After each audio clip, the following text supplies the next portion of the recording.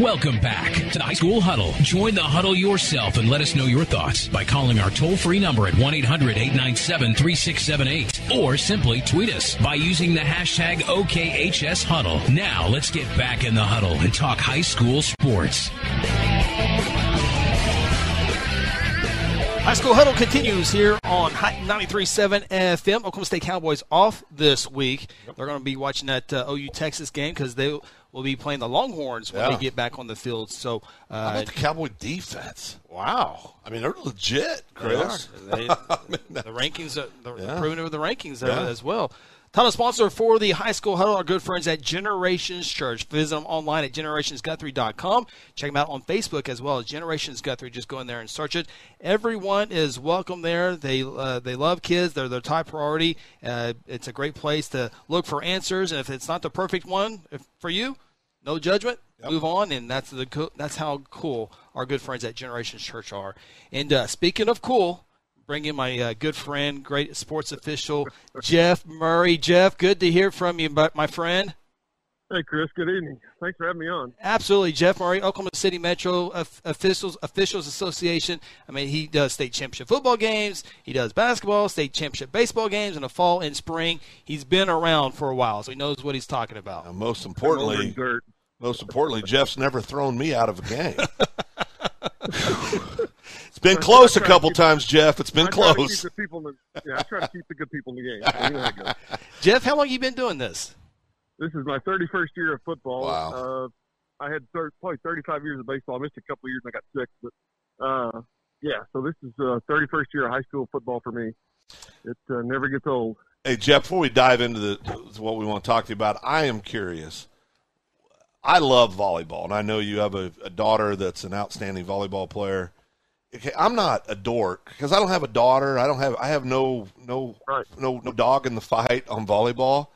It's one of the most entertaining sports you can watch for a fan. I think it's outstanding. Wouldn't you agree with that? Oh, absolutely.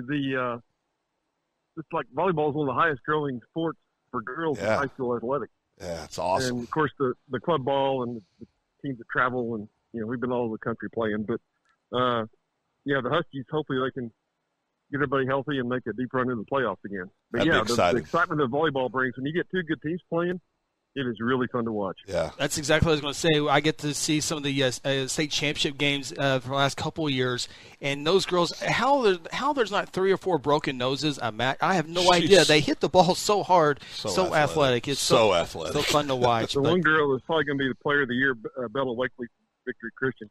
She gave her girl a concussion this summer in the club ball. Sorry, I shouldn't laugh at that. Get her head on the floor. No, I mean, the word Spalding written across your forehead, Wilson written across your forehead. I'm serious. If you have not gone out and watched a big time volleyball match, they hit. It's amazing how hard they hit that ball. But fun. I encourage anybody to come out to our regional next Tuesday at Deer Creek, or any memorial. The 3 local schools here in Edmond, they're all hosting. Absolutely, that'd be awesome because the state championships are coming up. I know the smaller schools are. Oh, there it is. The 15th and 16th, the state championship there, and then the 6A and 5A state championships up in the Tulsa area, Catoosa and Verdigris. 18th and 19th. October 18th and 19th. Well, there's always those 2 teams on the football field, but really there are 3 teams out there. And Jeff, just talk about how the football teams get excited for Friday nights, but I'm pretty certain the officials get just excited to go out and perform on Thursday and Friday nights. Hey, there are 3 teams, and every team we all want to perform well, do our best. And it's the speed of the athletes now. It's really hard to keep up with 5 officials. But you got 22 players and 5 officials, and hopefully we catch everything we're supposed to. But the level of excitement, we want to give our best effort every Friday night we go out and give the kids our best opportunity to have a great evening of football. And you're not. No one's out there perfect, no matter what. So fans don't realize, if there's a call that they feel like they've missed, they get upset. But I got to tell you, I've been around a lot of sports officials. If they feel like they missed it, they're more upset than a coach, a player, or a fan. Yeah, if I feel like we've got a questionable call, I can't dial 1-800 New York and go to replay. Right. I'm going to give that coach an extra 30 seconds to chew on me, so it looks like his parents are giving me the earful. So, I'll take a little bit more guff. if I think there's even a remote chance that, he might have really screwed something up. And judgment's one thing, but we don't want to misapply a rule or do something really silly like that. That's the worst feeling in the world. How is technology involved for officials on the high school level throughout the years? Back 1983 and 84, we had 8mm film. So now we get huddle video. I'll have my game from the previous night, Saturday morning when I get up most times. And we can go through it and pick out the plays we need to fix and do a video review with all my crew members. I'll send it to them Sunday night or Monday and say, hey, here are the 4 or 5 plays that we need to, look at how we cover things and how we adjust, and mechanic-wise, how we can cover the play as best we can.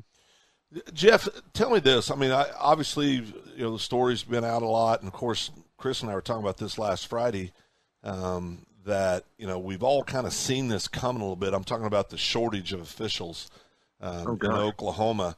What do you contribute that to? I mean, is there any one thing? It's not just Oklahoma. Yeah, it's everywhere. It's a nationwide trend. Yeah. Number one, I think the kids, I don't know, it's a variety of subjects, but the lack of officials, number one, we got to do a better job recruiting new guys to get into it. And we got to have the coach of the HUD directors, hey, this next group of seniors, come out and give us a shot for 2 or 3 years.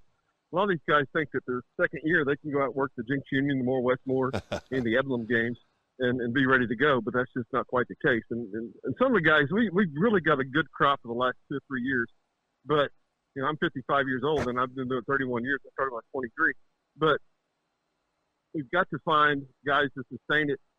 I don't know how much longer 5 years, 10 years, I don't know how much longer I'll work, but as long as I enjoy it and I feel like I can do an effective job and really communicate with the kids. But I think number one, the pay is, nobody's making a living off this stuff.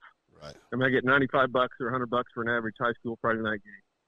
And then we try to cover as many in the junior high and sub-varsity games because that's where we train the young guys.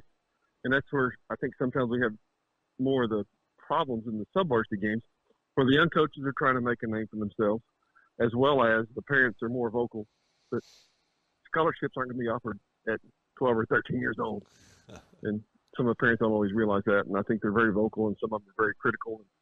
Some of the young officials aren't thick enough skinned yet to figure that out. I mean, when somebody yells at me, it's really not a personal issue. It's more they're yelling at the uniform, what it represents, thinking they're getting a bad call or whatever. But, no, we've got to find a better way to recruit new officials, and I'm not sure what the answer is. Yeah, I think I got to remember, has a fan ever yelled at you and go, "Oh, you know what? You're right. Let me change my call." I don't think that's ever. I don't think it works that way.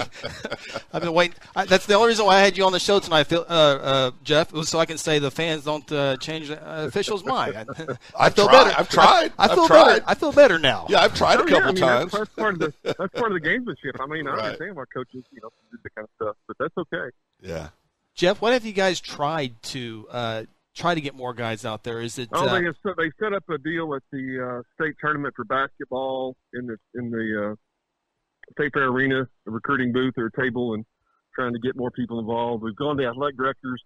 I know the COAC, the Central Oklahoma Athletic Conference, getting all those ADs involved and trying to give us a name of 2 or 3 guys that coming out of high school that might want to stick with it if they're not playing college somewhere else. I mean, I was kind of fortunate in 1983. When my coach told me I run like a dry creek, that my officiating career might have to find and stay involved. So I got involved in refereeing. So. I didn't. Are there dry creeks in Lindsay, Oklahoma? Yeah, there are. Okay. The Lindsay Leopards. Speaking with Jeff Murray. Leopard for life. Leopards, absolutely. Are you seeing a lot of high school officials move up to the college ranks and not coming back down, or how's the college ranks when you go to UCO or Southwestern? How are officials there? MIAA. Yeah. Some guys in the smaller colleges, you can work a high school game on Friday and still go to your game on Saturday. But it's becoming more and more difficult when they make you travel in the big college games. Like if you have a game in Springfield, Missouri on a Saturday morning, you have to be there at 9 or 10 o'clock in the morning. That makes it difficult to get up and go. I mean, I spent 7 years working the Kansas JUCO, and many nights we get home at midnight, and I'll be back up on the road at 6 a.m. Saturday morning driving to Kansas. Wow. And you really got to love it to do that kind of stuff. And Stillwater High School. Yeah, you see what you're going to see is the guys that excel and do really well. Well, they're going to transfer out of here and start working a whole college football schedule and not work as much high school. Well, like of course, you got the veteran guys like me. I mean, I just enjoy the game well enough, and the travel once you think your shot at working big time football is over, just come back and enjoy working in high school games and make it help somebody that way. You got to give back. I mean, 31 years, these young guys, I try to help them and educate them, and none of us are perfect, but we all want to try the best and give it our best effort. I was watching last week. I was watching Stillwater Dale City, a great game. And I'm like, why is this game on Thursday? Stillwater has one team, Dale City has one field. They both have nice stadiums. It was because the shortage of officials. They had to move the game to Thursday. In fact, Stillwater's next 2 home games, I think they have 2 home games left. They have to play all of them on Thursday because of the shortage of officials. I wasn't aware of that. I mean, I know there are some nights.